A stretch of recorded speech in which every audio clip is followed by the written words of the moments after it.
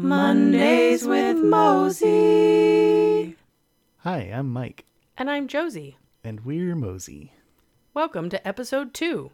In our first episode, we spilled our guts and told you about our deepest, darkest fears and phobias.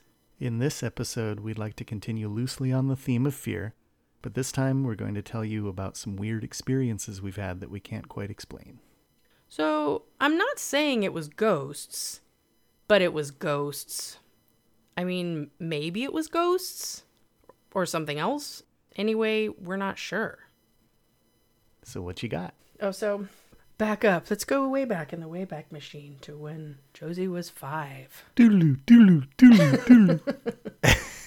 When I was 5, I lived in a house with my mom. I shared a bedroom with my mom.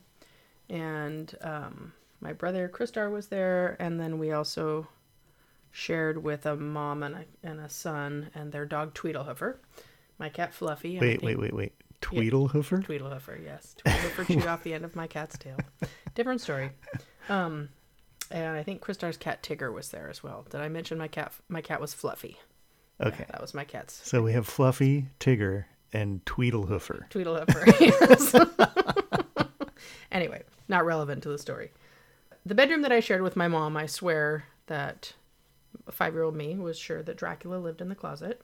So I must have been exposed to the story of Dracula at some level at some point. Mm-hmm. I do remember my brother dressing up as a vampire for Halloween, but I think that was a couple years later. But, I just had the sense that Dracula lived in my closet. At some point later, I made a strong request of the universe to never show me a ghost.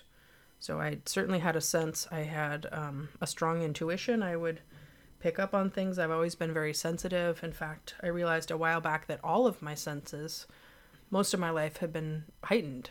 And I guess the way I experience things is not necessarily on a par with how maybe an average person would experience things. But it's difficult to not think of oneself as average, right? We're our own default. We're normal, right?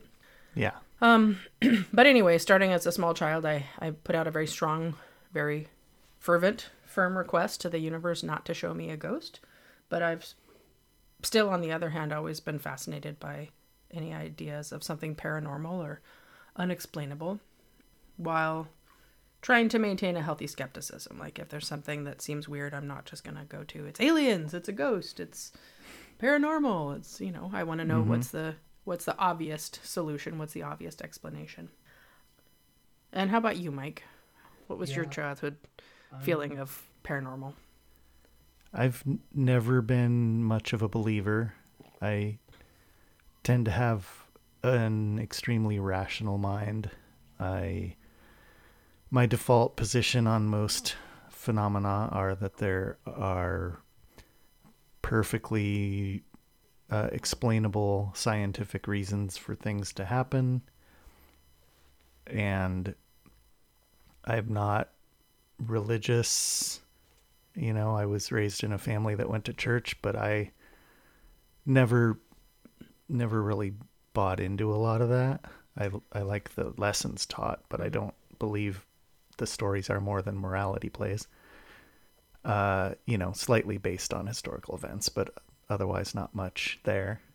And I believe that things that happen in this world are defined by the laws of physics, and yeah, that's how I've gone about life. Yeah, I guess my little addendum to that would be that I've always figured that if something is unexplained, that it doesn't make sense to say that, well, that didn't happen. What makes more sense to me is that we haven't figured out how to record it or to explain it yet. Yeah. And that at some point in the future, science will get it. Yeah, and, exactly. There are definitely phenomena that I've heard about that I believe the story, but I don't believe the conclusion that's been drawn by many people. Like, sightings of UFOs are automatically aliens. Mm-hmm. Well, UFO just means unidentified, right? So it's just something that the witnessing person doesn't know what it is. Right. That's all. Doesn't mean that they came from Alpha Centauri. Right. When people say, do you believe in UFOs? Yes, I believe there are things that are unidentified that are out there. Yeah. Not everybody knows what it is. Yes. That doesn't make it aliens. Yeah. Yeah. I mean, who knows? But Yeah, I guess I'm just open-minded in general, but I also trust my instincts. My instincts have almost never led me astray so far. I mean, knock on some sort of something. There's some superstition for you. Yeah. All right. So I guess I can start by talking about experiences that I have had that are repeated, that were similar in different places. So an experience that I have had that I have had multiple times, and honestly, I haven't had this experience in recent years that I can think of. But for a while there, I would feel a very creepy feeling in certain buildings, usually houses. And for some reason, I would get that feeling very often in a bathroom. Very often the bathroom was in the back part of a house. And I don't know if consistently it was north facing, a place that would normally just by natural scientific reasons be cold. But it wasn't just that it was cold, it was that I felt like I was being watched. And it wasn't a feeling of being watched like a voyeur. It wasn't someone who's like, ooh, look at this person going to the bathroom. I mean, gross, right? Or just standing at the sink and washing your hands. But maybe it has something to do with the fact that there's a mirror there. And, we know how mirrors behave with light. Who knows if there's something else reflective going on with a mirrored surface? I don't know. Well, there have long been ideas about there being another world in the mirror, right? Huh. I guess that's not something that I've given any credit to. No, me either. It is literally just light reflecting, right. but psychologically, a lot of people have kind of developed the idea that the plane of the mirror is some kind of a barrier between two worlds, and the thing that you're seeing reflected back is another existence, another universe or something. Yeah. So I'm just saying I can see how a mirror might add to a feeling of being watched. Mm-hmm. Yeah, sure. There's twice the information there.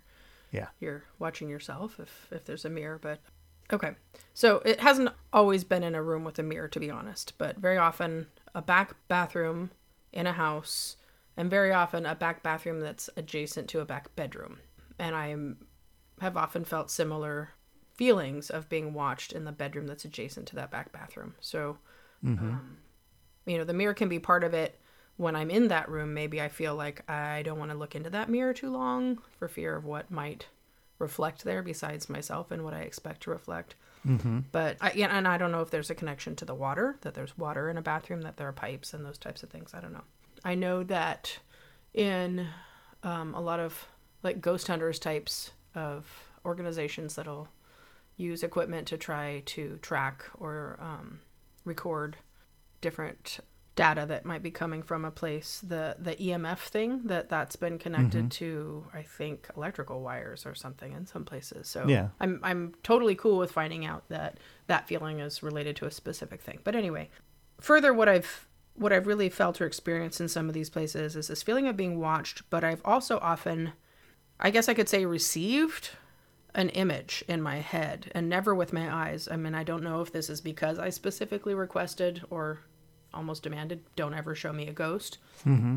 But I have certainly received pictures in my head. Now, I'm a visual person.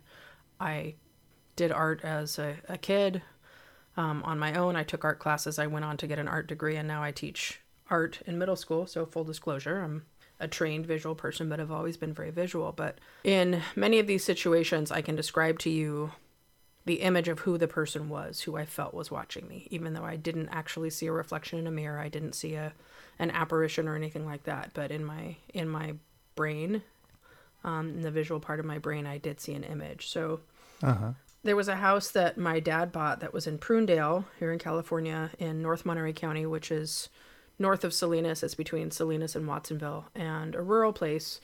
He was on the top of a little hill, and he bought this house. I think it was a 4-bedroom house. It had been a foreclosure, I believe. There had been, I think, 3 different families living in the house before they foreclosed. I guess they were tenants. I don't know if they were squatters. But I know my brother helped my dad take out tons of trash after he bought the place, and there were all kinds of stains on the carpet and such. And that doesn't mean there's, was a murder or anything horrible that happened there. Just it wasn't kept clean. Yeah. they did, I don't think they had a professional come and clean the carpets. I think they cleaned them themselves with a rental cleaner that you can get, and removed some carpets and replaced, but mostly just kept them. So at one point, and this is when I was in college and my brother was in college, and at one point I lived there with my dad and my stepmom for a year while I went to a couple of different colleges in the middle of getting my undergrad degree. So my dad was a community college instructor at our local community college, which meant that he had the summer off. And I wasn't going to school during the summer myself, but I was working in ride operations at the Santa Cruz Beach Boardwalk, and did stay in that home by myself for a while during the summer when my dad and Deborah were off on a road trip or wherever they went. So being in that house, I generally never had an issue with being alone. I've always been fine with being alone, but I would stay in that house alone at night. And a rural place, I didn't know the neighbors, didn't have anyone near me who I could go to, but I wasn't afraid, except for being in that back bathroom that was adjacent to the room that I lived in. I did feel like I was being watched, and that one was adjacent to the room that I stayed in, and I think the room that I stayed in was a little creepy, but not too bad. But it was down one hallway, and at the end of that hallway was a door to the outdoors with a big glass pane in it, and at night, you know how it gets dark on the outside, and the window is going to act like a mirror. Mm-hmm. So I just wouldn't look at it. It was a feeling of, put my hands in front of my face, keep walking, but don't look up that way. Attached to that hallway at the beginning was a carpeted staircase up to my dad's room, and I also felt creeped out walking down that hallway, and I would not look up the staircase at night. And I will say what I got in my head was an image of an old man. I can see him in my head kind of vaguely. I can't really give a good description. He does not have a friendly face. He doesn't want anyone there, or didn't want anyone there in his house, I guess was my feeling. But I also did wonder, because not long after my dad bought the place, well, he got married to my stepmom, Deborah, and immediately after they got married, my dad was diagnosed with cancer and spent a year in that house while he was in treatment. And so he was at home in bed a lot. I've wondered if there's just some energy that's residual from that experience of my dad being there, going through cancer treatment. But I do, the image that I get of an old man is not my father. It's somebody else. And that feeling of being watched. Now, there was another bedroom. This is a 4-bedroom house on the back side of the house, and there was a bathroom adjacent to that. And those ones did not have carpeting. It was hardwood, I believe. And the back bedroom was supposed to be my brother's bedroom, although I don't know that he stayed there much. He never actually lived in the house for any length of time since he was away at college. But that back bedroom was super creepy. I think my dad kept office equipment in there. And the bathroom next to it, again, super creepy. And then right in that same space was a little closet underneath the staircase. So the other side of the staircase. And they kept a mop bucket in there. And it was just, the feeling of open the door, get the thing out, get out of here as quick as you can. It was just super, super, super creepy.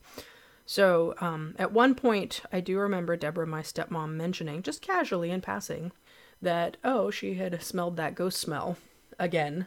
That ghost smell? That ghost There's smell. There's a specific smell. And she said it was, if I remember correctly, cherry pipe tobacco. Oh. Now. Okay. Yeah, that's a common one, is smelling tobacco. Yeah, well, this one was specifically cherry pipe tobacco. And nobody in the house while I was there was a pipe smoker of any type. So, well, I know that's a case in a lot of old hotels too. Mm-hmm. Like even after the beginning of the period where smoking generally isn't allowed in most hotel rooms anymore. Like particularly in downtown San Jose, at the St. Francis Hotel. Is that what it's called? I don't know. Anyway, it has a room that is definitely a no smoking room, has been for decades now. Mm-hmm. But people regularly report smelling specifically pipe tobacco. I don't know if it's flavored, but the smell of pipe tobacco in that room. And, they haven't had people like cheating and breaking the rules and having to clean the room recently or anything. It's definitely a remnant of ages past. Yeah. And I mean, you wonder to an extent, like, do they have old wallpaper that's holding on to this? But likely, but how long could it release odors. Right. I mean, yeah. Yeah. I mean, but that would be the rational person's response is, oh, it's, it's left over in the paint or the wallpaper or such and such. And Yeah, but sometimes they're even remodeled Right. rooms that Right. have things like yeah. this. So where does that come from? I know I've heard reports of smelling perfume or, yeah, but yeah. So anyway, that was one instance. Another instance involving a bedroom next to a bathroom, and I realize this is a common house setup, was a woman I worked with when I was working rides at the boardwalk in Santa Cruz. A friend of mine, she was living in a house in kind of the Live Oak area next to Capitola Live Oak, next to the Capitola Mall. And it was a house that I visited once or twice. And I remember from the outside, it looked modern enough. Looked like an average tract house. But when you walked in, I think you entered at the kitchen. Maybe the kitchen abutted the living room. And you could just see by the paint colors and the built-in shelving and things in the kitchen that it was older, maybe from the 30s or 40s. So anyway, my friend shared a bedroom in the back of the house, a large bedroom with her boyfriend, and her boyfriend's brother also lived in the house with them. There was a long closet, so not like a walk-in, but like a long closet with the sliding closet doors that was on the wall between her room and the bathroom. So there was that amount of space. It wasn't just a direct wall. And I remember getting that same feeling in that bathroom that I was being watched. It was a creepy feeling. And I can tell you, I got an image in my head of a woman, middle-aged woman with shoulder length, kind of straight, straw-colored hair. Looked a little disheveled. I wouldn't describe her as homeless. Obviously, she's in a home, but maybe a little worse for the wear. A person who's maybe done drugs or been a heavy smoker. I don't know. But an intense feeling of being watched and of being unwelcome in that place. And again, not an I'm staring at you going to the bathroom. Just get out of my house. You're not supposed to be here. And I never said anything about it. It was, like I said, it's a feeling that I've had multiple times in multiple places, and it's just a feeling I get. So I'm not going to go around saying this house is haunted. Just this is a feeling that I had in this house. So a while later, my friend told me, without me prompting her in any way, of an experience that she had in that back bedroom. She said she was in that room, I guess this would have been early to mid 90s. She was in that room by herself one evening on her computer playing solitaire, and her boyfriend came in and tapped her on the shoulder. She turned around and there was no one there. So obviously this was a little freaky for her, so she got up and quickly went into the living room, and her boyfriend's brother was on the couch, and he saw the look on her face and said, "You saw her, didn't you?" Yeah, her. So I mean that confirms my own experience, my own feeling that there was a woman there, but I didn't get any description or anything. That was the extent of the story that I heard. But that was, I think, one of the first times when I had my own feeling validated by someone else, just unprompted, talking about a stronger experience. And apparently, I think her boyfriend and her brother had both seen a woman in that house. I think multiple times. Interesting. Yeah. There's one other specific, there's a couple of other specific experiences where I've had in houses that I was not living in. I will say that the many places that I've lived in my life, when I've been involved in choosing whether or not to live there, if I get a creepy feeling, I'm not going to choose to live in a home. So, so a couple of friends, one of my best friends from college when I was going to Cal Poly San Luis Obispo, she and her boyfriend at the time, now her husband, were renting a house in San Luis Obispo. Cool mission-style house. It had this high-beamed ceiling in the living room. And they had maybe it was a 2-bedroom house, I'm not sure. It was just the two of them who lived there. There was a guest bedroom. And I stayed there a couple of times. And both times I felt really uncomfortable in their guest bedroom. And I kind of wished I didn't have to stay in that guest bedroom. And yes, it was adjacent to a bathroom, and it was in the back of the house, a colder area. And that same feeling of just being watched and feeling unwelcome. The first time or two that I stayed there, I never got an image of anyone, though. It was just this creepy feeling. They had a Y2K party, so the end of 1999, moving into the year 2000. The Year 2000. She had a dress-up party, and I made a fancy purple like taffeta outfit with brocade, and we went and had our hair done at her hairdresser, and she had a catered meal and had lots of friends from out of town who came and decorated the living room with tables and balloons and such. And it was really fun to have this special occasion. Since many of us came from out of town, A few of us were staying overnight. I think someone was staying in that back bedroom. I ended up sleeping on the couch in the living room.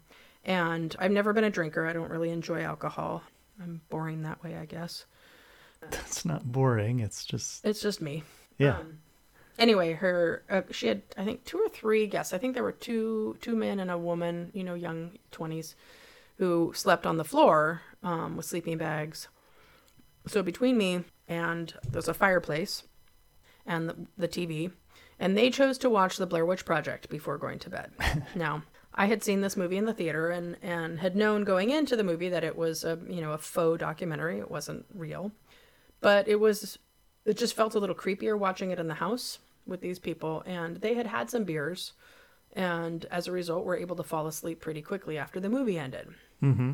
And here I am lying awake because I feel like there's something hovering over by that fireplace on the other side of the room, and I just can't get past it.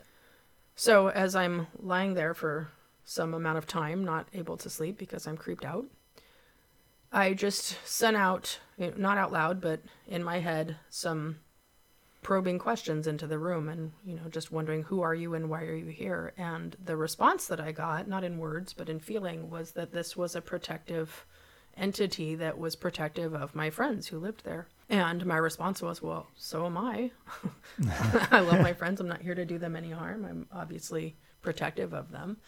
And then what I got was an image, but I also got a name. I got an image of a young woman, and I want to say in the 1920s or 1930s. I'm not sure how old this house is, even if this house was there at the time, but I guess I assumed so.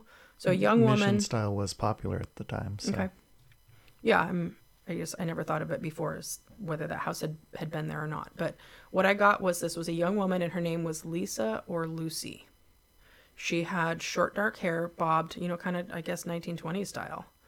And she had been in a car accident and was waiting for someone. And this was the year 2000, so that's a long time to wait. But that was the sense that I got. And I will say that I never felt frightened in that home again. I felt that I was welcomed. But something odd that did happen the following morning, when we got up, there were various containers of liquids throughout the house, jugs of water and laundry detergent and such that had spilled in the night, that had fallen over and spilled.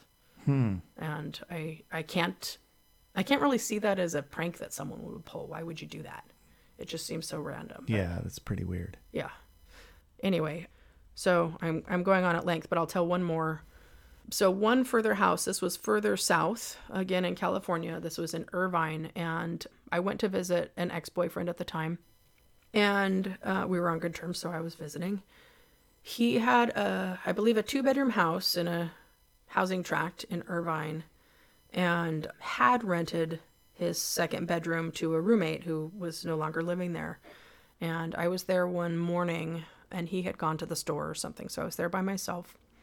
And I remember walking out of the bedroom into the living room and then looking to the right down the hallway that led to the kitchen and the back bedroom and back bathroom, which I'd used the shower in that back bathroom and had felt that same creepy feeling of being watched. I hadn't stayed in the back bedroom, but had that creepy feeling in the bedroom. So anyway, when I was by myself in this house and I turned and I looked down the hallway, what I saw, again, in my head, I did not see this with my eyes, I saw a man sitting in a chair, just like a regular straight-backed wooden type chair, in the kitchen, and kind of a little bit bent over and either looking at his hands or looking down towards the floor. And it was like he was frozen. It was like a frozen image. And in my head, I just went, "Hi, Fred." And I, similar to the Lucy or Lisa at my other friend's house, to me, this was Fred or Frank. I'm not sure. But my feeling, this was a gentleman with short brown hair. It sounds pretty average. I can't describe a build. He was sitting, medium build, I don't know. But my sense was he died of a heart attack. And there was I didn't feel scared at all. It was just okay, here's what this is. And I have no confirmation of any sort about whether that was a real thing. Same with my other friend's house. But anyway, this is an experience that I've had multiple times. So I'm going to let Mike tell about some unexplained experiences. Yeah.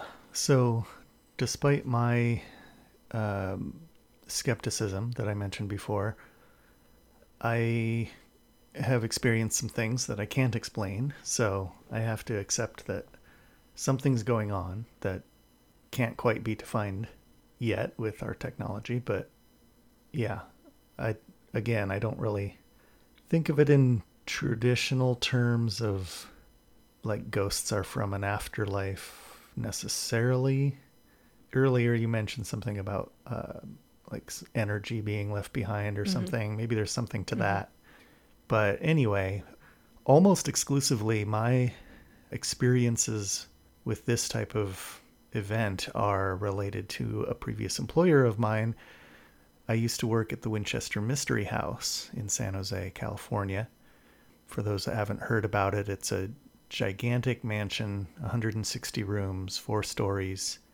It's over 24,000 square feet of house on, I think today, about 6 acres of land, but she once had 160 plus acres, and it was a big orchard.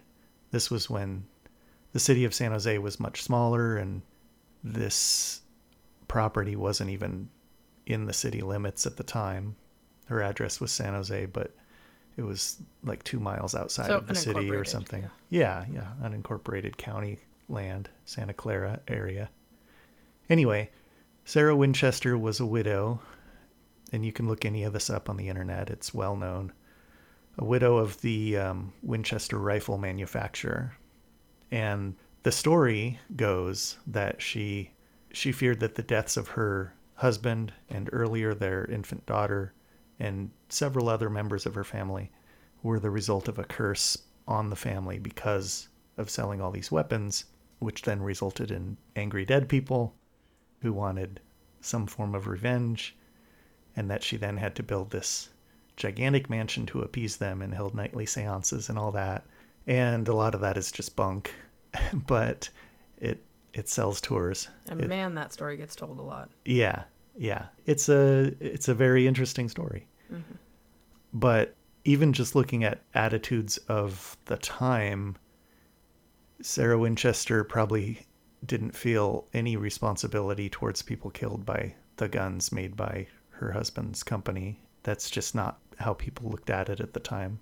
You know, today we're much more looking into that about what responsibility do the manufacturers have of weapons. But back then, you know, it was just a form of capitalism, form of making money. And then when her husband died, she got a lot of money, $20 million at the time. Wow. Which at a time when a dollar was worth about 100 times what it is today. Anyway, so she built this giant mansion over a period of almost 40 years before she died. And now it's a tourist attraction and they sell tours. And I started out in college just looking to make a little extra money doing the tour guide job. I did thousands of tours and over the years went up to the management level of operating the place. I wasn't the top guy, but I was running the place on certain days and selling the group tours and things like that. And I would even spend the night. I was a member of the security team that we would all trade off, have different nights of the week that we would be the only person on the property when it was closed. So anyway, I spent cumulatively many years there and experienced some strange things. And most of them are relatively common with other long-term employees there.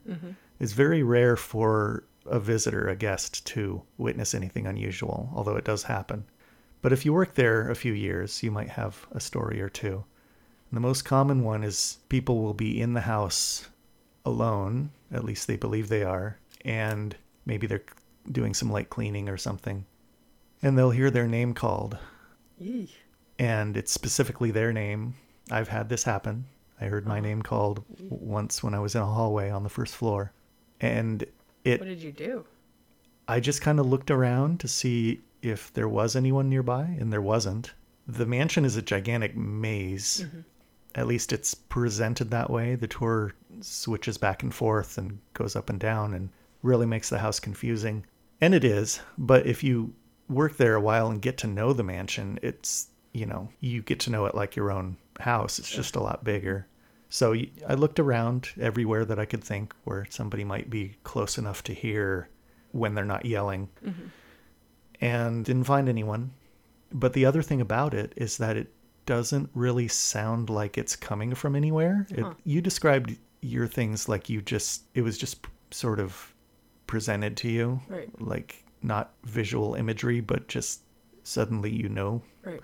And it's kind of like that. It's almost like you're actively witnessing it as if you're hearing it, but it's not like it's coming from outside your... Are you saying the voices are coming from inside your head? Yeah, kind of. So that's creepy. That could just be a psychological thing that's common. I don't know. I've never experienced it, and I've experienced weird stuff. So yeah, I'm gonna say. And the other possibly very rational explanation is that there are a technology throughout the mansion called call tubes, which were what in large mansions what they would use before the advent of intercom systems, before electricity. They literally used hollow tubes, and you'd just call into one of them, just speak into it. Usually there was like a funnel at the end that you spoke into. But it's going to come out of a certain place, right? Not exactly. Yeah, it would come out at the other end of the tube, wherever that may be. And the place where I had this happen at least once, it might have happened other times, I don't remember for sure, but it was a place where there are some call tubes. Also, most of those call tubes they're thin, like tin metal that they're made out of, at least in that mansion. Many of them have rotted away and don't work anymore. So the only one I know of in that place where I was that is still intact and works comes from the bedroom where Sarah Winchester died. And there was no one up there either. Yeah. And the other thing about this mansion is it's all made of wood. You can hear people moving around in it. I mean, especially on the upper stories. The ground floor is mostly concrete, but if someone, and that's where I was the first floor, but if somebody had been a floor above me, which is where this bedroom was, and then ran away after they called my name, I would have heard them moving through the house. So as far as I can tell, nobody anywhere near me, and possibly not anyone in the house at all, because it was early in the morning. I used to go in and do cleaning before the place opened, and there would be nobody in the house but me. So did you say that happened just once, or did that happen multiple times? At least once. I don't remember if it happened more than once. Do you remember how you felt about it? I mean, it sounds like you did a cursory scientific exploration of where's this coming from, but did it bother you, or was it just curious? Or no, it didn't bother me. Yeah, it was just weird. It was just something I couldn't explain that I tried to look around, and then I just had to accept that maybe I was hallucinating, or this is a thing that you hear about when you work there. So maybe I was making it happen, psychologically. I don't know. So I just kind of put it off as no big deal. I didn't change my worldview about it. Sure. I mean, it's small. Yeah. But then some other things happened. So one of them, which I just cannot deny is something unexplained by science today, is I saw an apparition. This was also when I was a tour guide, and I had done my last tour of the day, and in leaving, I was passing from the tour portion of the house through the room where the tours are dispatched from to get to an exterior door and go outside. So just through this small room from one door to the next. And were you alone, or were there other people? I was alone. Okay. And at that time of day, after the last tour had been dispatched, the dispatcher leaves their post, and there's nobody in that dispatching room either. Usually, they're, depending on the day, but usually nothing's going on in there. So I was alone, and there was no one else in this room that I was aware of, except that as I passed through the room, I happened to see a man standing in the position where the tour dispatcher normally sits behind a desk, but he was standing. And I've often said it was out of my peripheral vision that I saw him, but maybe it's something like you described, where it just was an image given to me, because I saw him very clearly, more so than usual with peripheral brief spottings. So I got a very clear image of him. He was a not super tall, but relatively tall for the time man. So like 5 foot. More than 5 foot, but probably less than 6. He was thin. He was wearing light colored, dirty coveralls, and he had a dirty bowler hat on his head. Okay. And underneath that, bushy, curly hair. So just to be clear, the person dispatching tours, did they wear a uniform? Was there standard clothing that they wore? Yeah. Okay. All the employees below management level wear uniforms there. And that was And not at this dirty coveralls period, and a bowler hat.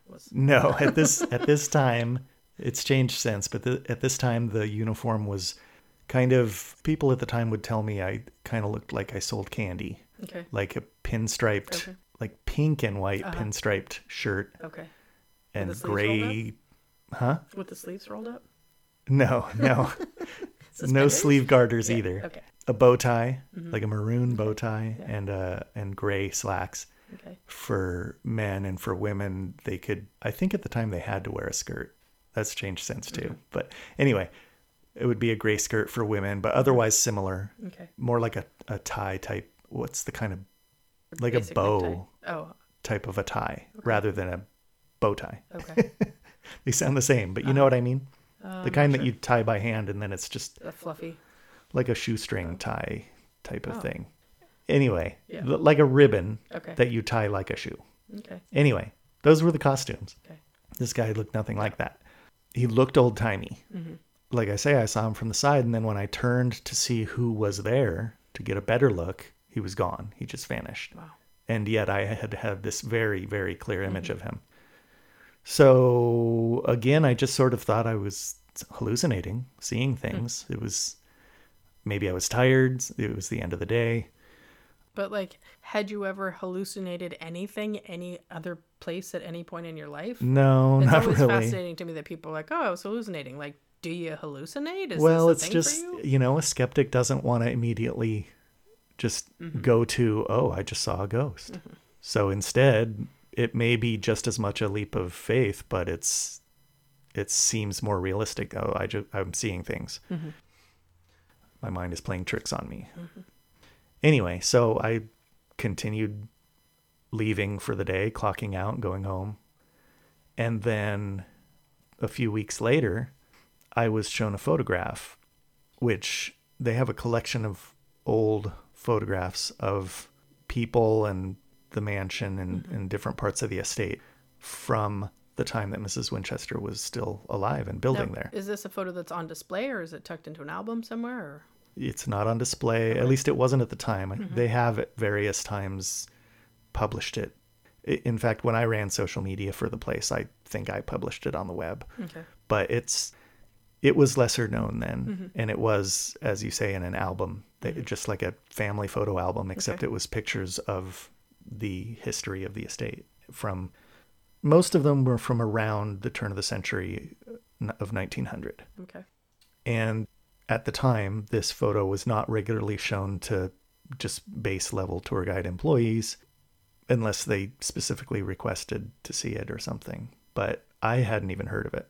And suddenly I was shown this album, and I'm looking through the photos, and I'm a history buff, and I fell in love with that house as I was working there. And so I was really enjoying looking at these old pictures, and I turned the page and there's this guy that I saw. And what it is it's a photo of the construction crew of the house that were constantly building the place from around 1900. There's about a dozen people in the photo, both grown men and boys.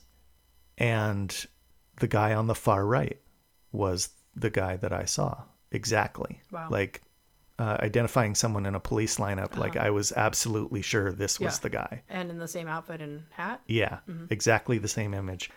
If it had been a police lineup, I would have been like, That's it. slam dunk, convict this guy. He did it. That's how sure I was. Yeah. And you could say that, I just found someone that kind of looked like what I thought I saw. But the thing is that this guy has been seen by other people over the years, both before and since me. And I came to find out later that they all identify the same guy every single time. And again, it's a photo of a dozen people. It's not just a random thing. He's not the most prominent person in the photo. He's, just, it's always the same guy, though. Has it always been employees who've seen him, or has it ever been guests? I think only employees have ever seen him. And they usually see him in a different circumstance than I did. As I mentioned, I saw him standing up in the tour dispatching room. Most people see him in the basement. There's 2 basements in the house. They see him in the front basement. Don't go into the basement. What? Well, the front one's on the tour now. Ugh. One of the tours. Anyway, not at the time, though. And they would store things down there and sometimes send employees down to get stuff. Yeah, but that's rule number 1. Don't go into the basement. Anyway, so they usually see him down there, Yep. and specifically in an area they call Steam Alley, because it's a long hallway of the basement that has several steam radiators mounted on the ceiling of the basement, which they're for the floor above. There's open vents for the heat to come up from the basement. So it's a hallway called Steam Alley. He's usually in that Steam Alley pushing a wheelbarrow, which they would have had wheelbarrows in the basement because they had a big coal furnace, and they had a coal chute. Okay. And they would have had to move the coal over to the furnace. And maybe that was one of his jobs if he really worked there. I mean, he did. He's in the photo. Yeah. Now, I believe you mentioned at one point that you were asked to dress up as him, and I was. Yeah. Yeah. So towards the end of my time working at Winchester Mystery House, the TV show Mythbusters did a myth about the smell of fear. Okay. The notion that you can actually smell fear on somebody. Well, they say dogs can. I don't know that I've ever. Yeah, some said that people claim they can too. I think it's all intimidation, whatever. So the people that they called the build team of that show, so not the 2 main guys, the 2 stars of the show were Adam and Jamie. They didn't come, but the 3 others did. Carrie, I don't remember their names now.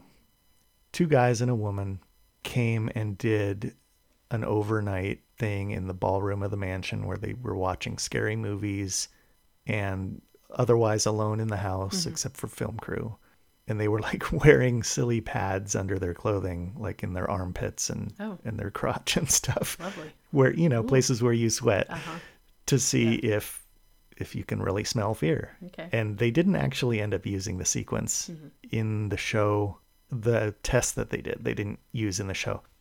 But when the show aired, they did show a brief outro to commercial where they acknowledged Winchester Mystery House, since they did do shooting there, and kind of gave them a little promo, and they showed just quickly some of the stuff they shot there without going into it. And one of the things they did is they wanted to picture a shot of this wheelbarrow ghost, as he's often called. We would also call him Clyde, just to give him a name, but we don't know what he was actually named. But Clyde's an old-timey name, so that's what somebody came up with at some point. So they had me, at the time I was management, and I was in a button-up shirt and tie. They had me take off the tie and just white shirt and pants. And so I didn't look exactly like him. I wasn't wearing the hat or the coveralls. But they had me push a wheelbarrow up Steam Alley at the camera, and then kind of they did a visual effect that wiped me away. So I disappeared. Okay. It's pretty cool. It was fun. Cool. I loved the show Mythbusters, so it was really neat to be a part of it. Fun. So, yeah, I am Clyde. In a way. Shall we come back to a couple other experiences that you've had there, and I can talk a little bit about stuff that I've experienced in my own home? Yeah. I mentioned earlier that I am very sensitive, and I have lived in a lot of different houses. When I was a kid, my mom told me at one point that we moved 18 times in 8 years, and then she stopped counting. So this was when I was really young. As an adult, the condo where I live right now, it's almost as big as the Winchester house. It's 692 square feet. It has 1 bedroom and a main living room, kitchen, dining area, and also a very small laundry room and a couple of closets. It's 1/50th the size. Sure, that's close. Super close. Anyway, like I said, I can feel what a place feels like when I'm checking it out, and I wouldn't intentionally move into a place that feels funky. So this home has never felt any of those being watched feelings or anything creepy at all. But I have had a number of unexplained experiences in this home since I've lived here. So what I would suggest is that they're not about the place, that they're about the occupant. that they're attached to the occupant or related to me, and not anything that's attached to the house. Like, it sounds like the stuff at the Winchester house is specific to the building.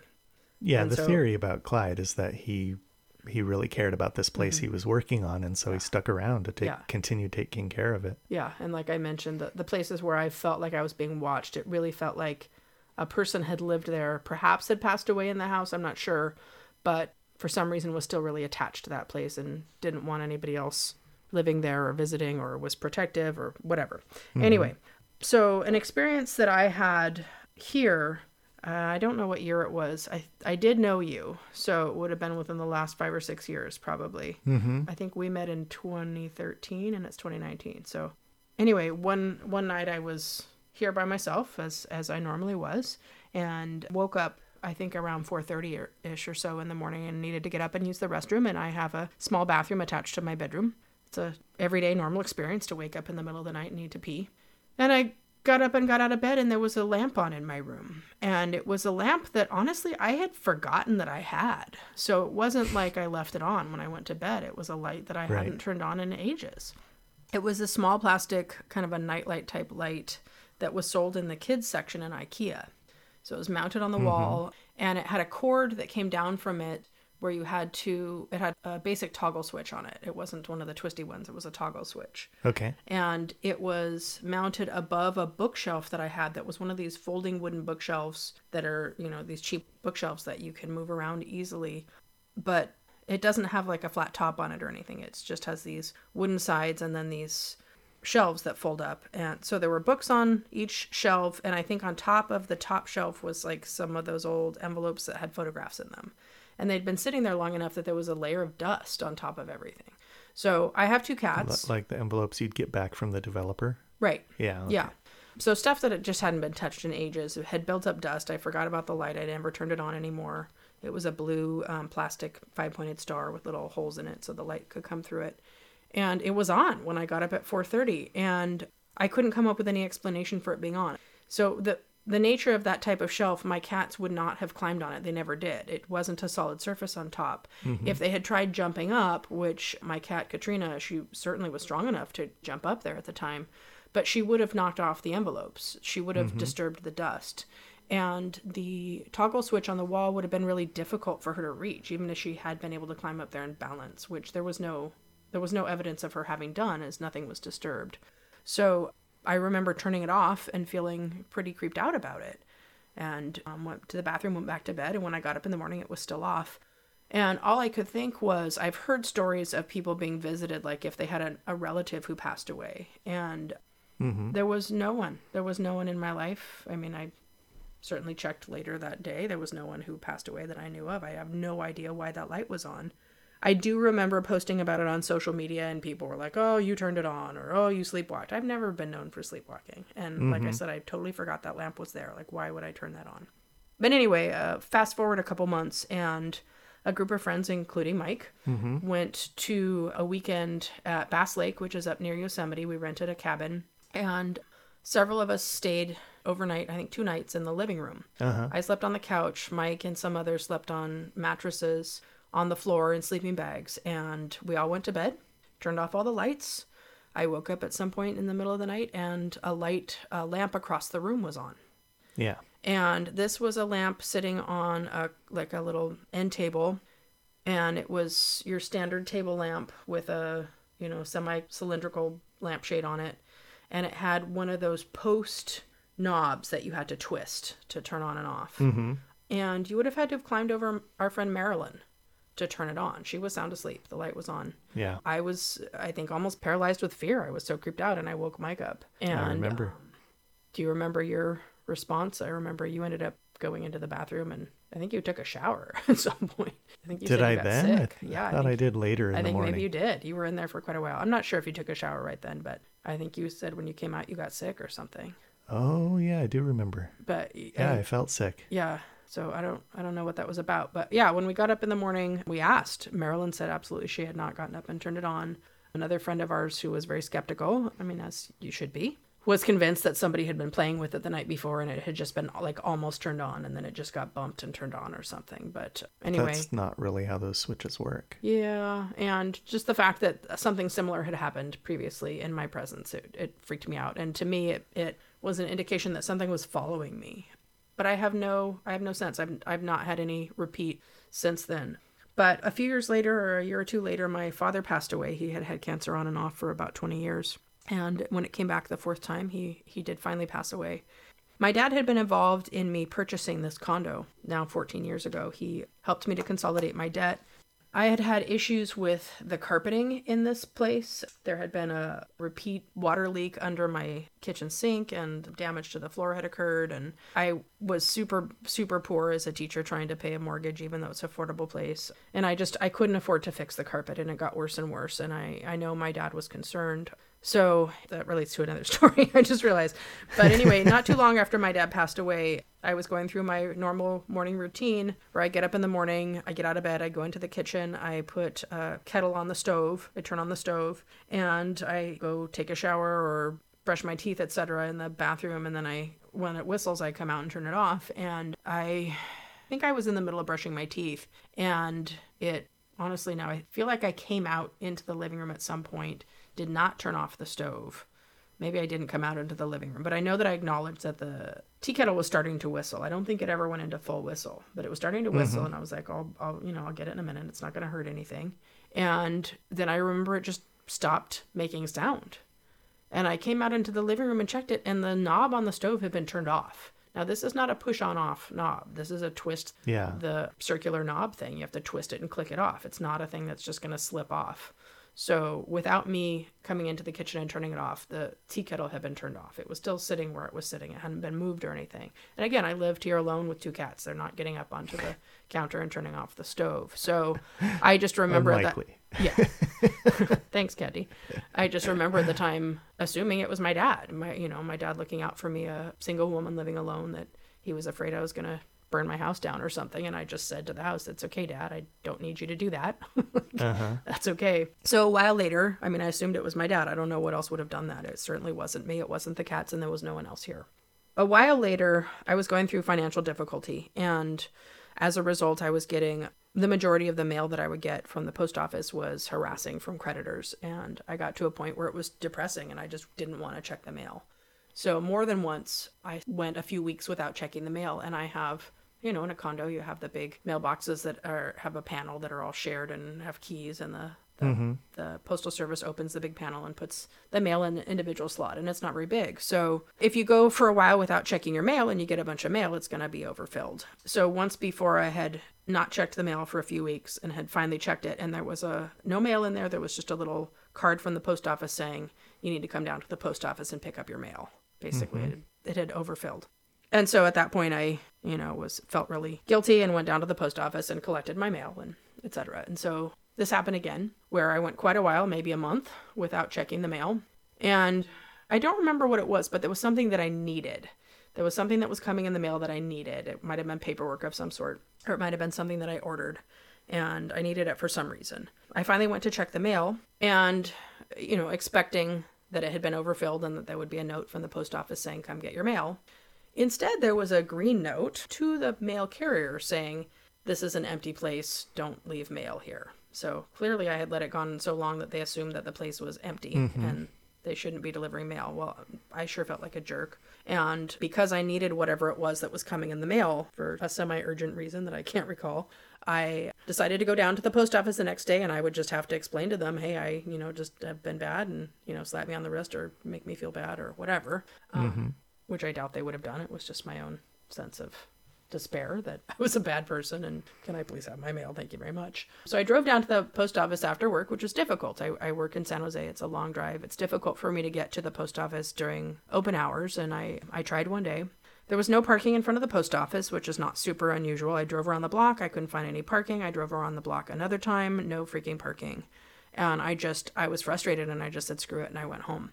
I came home, and on the counter, I have a long granite counter that goes almost to the door, and then it extends into my kitchen area. On the end of the counter was a key to the mailbox. So it's not the key to my mailbox, but it's a package key, because there's 2 package lockers that go with my Right. mailbox. Where There was you would normally find just the key in your right. mailbox. The only way to get a and then key you open to the package locker to get the package. exactly. The only way to get a package locker key is to go to your mailbox, open your mailbox. There's a package locker key that says either locker 5 or 6. Those are the two that are by my mailbox, and then you put it in there. Like I said, when I checked the mail, it had just had this green card in it saying there's nobody here. So don't deliver the mail. So there was a key to the package locker. Number one, how did that get there? I'll back up a minute. But I took it to the package locker and opened it, and there was all my missing mail. My mail was in the package locker. So how did that key get into my house? Yeah. I lived alone. Nobody had a key to my house but me. The post office definitely does not have a key to my house. No. They're not coming in and putting a key to a package locker on my counter. Yeah. How the heck did that key get there? That's weird. Yeah. So my assumption has been, I mean, how else? Obviously, this is me coming up with a paranormal explanation, but all I could come up with was somehow my dad was involved. Mm-hmm. There that was.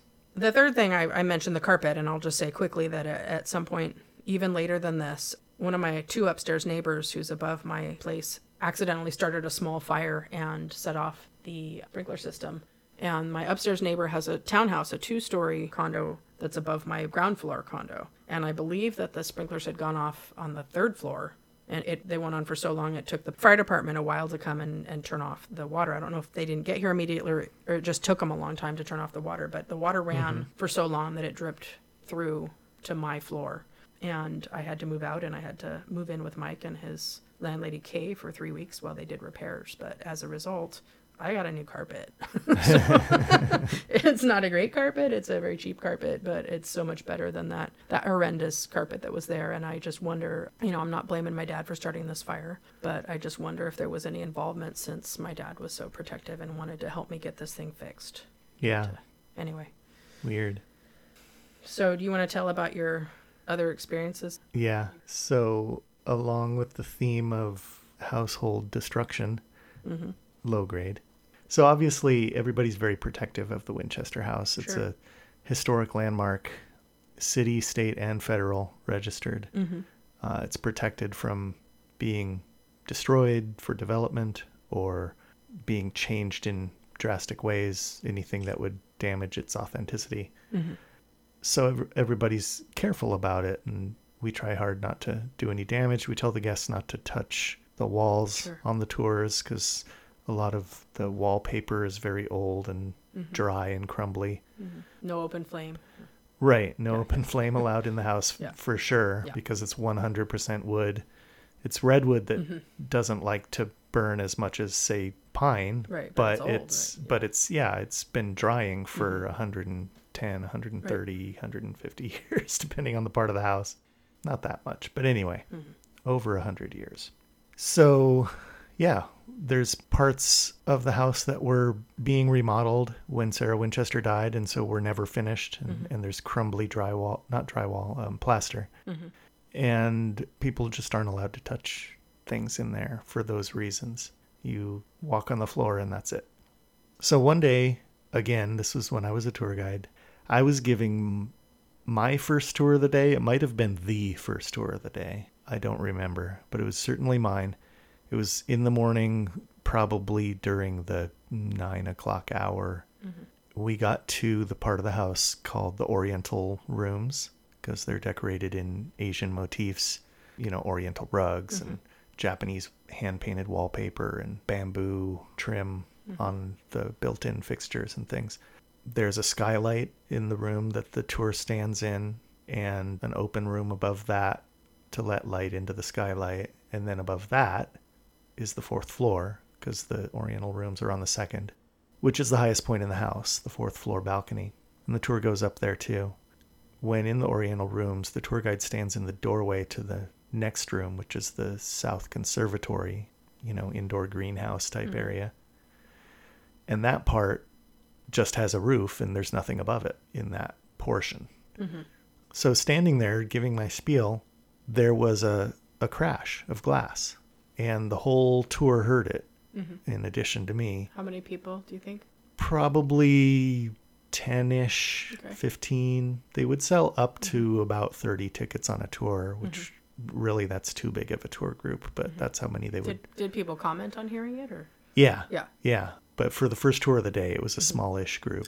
So yeah, they all reacted visually, like turned their heads. And also somebody asked what happened. Is everything okay? And I, at this point, already knew the house very well and explained that what it sounded to me like had happened was that a window up on the 4th floor, 2 stories above us, had blown shut hard. It was a blustery, windy day.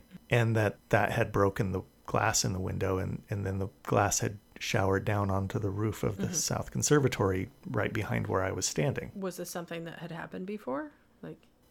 Yes. Yeah. Okay. It had. I didn't really know of specific instances at the time, but I knew it had happened. Okay.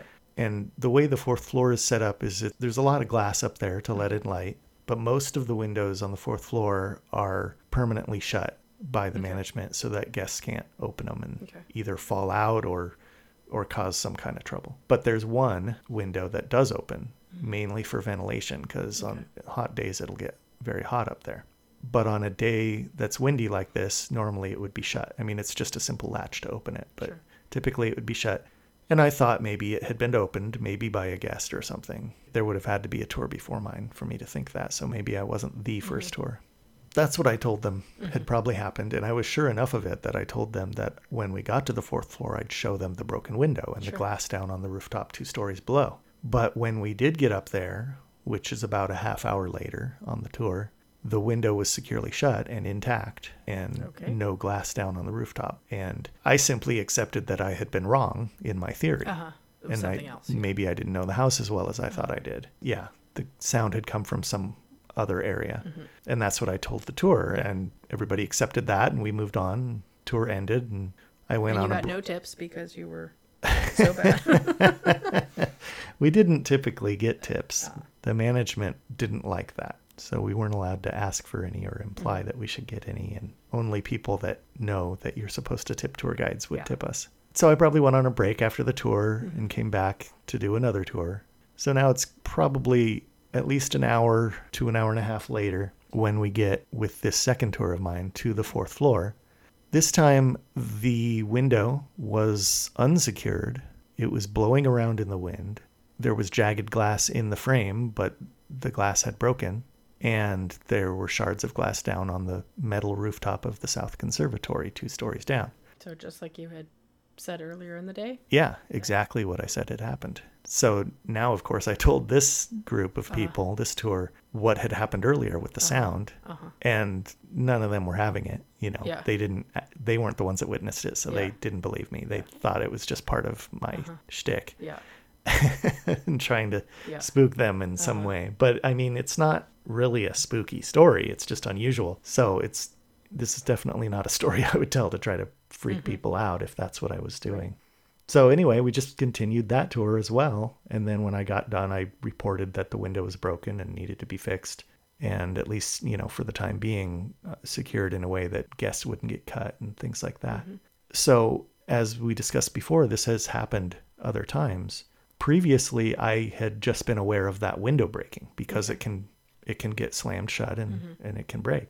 But throughout the years later, what I heard was the same story happening, where a tour guide and their tour group were hearing the window break and getting up to the 4th floor and it not being broken, and then an hour or more later, the window being found broken. So Winchester House has its own time rules. Yeah, it's wishy-washy, timey-wimey. And it's a poltergeist. It's simultaneously a poltergeist, which is a ghost that likes to break things. I mean, if you want to call it a ghost. Sure. But what else would it be? And it's a time warp. It's the sounds of the event happen before the physical manifestation. I don't think I've heard you tell this story before. I don't think I've ever heard of situations like this. And I haven't heard it otherwise either, so except for the same exact circumstance in the same exact place, but reported by other people. And usually it's newer tour guides, not necessarily brand new, but people that I hadn't had a whole lot of dealings with, so I hadn't told them my story. It's always possible others had, but it seems like an odd one to adopt as your own story and tell it again. So yeah, it seems like it And the evidence is there. The window does break repeatedly. Sure. Okay. Yeah. So, Yeah. the caretakers of the house have to occasionally replace that window. Weird. Yeah, it is weird. I can't explain it.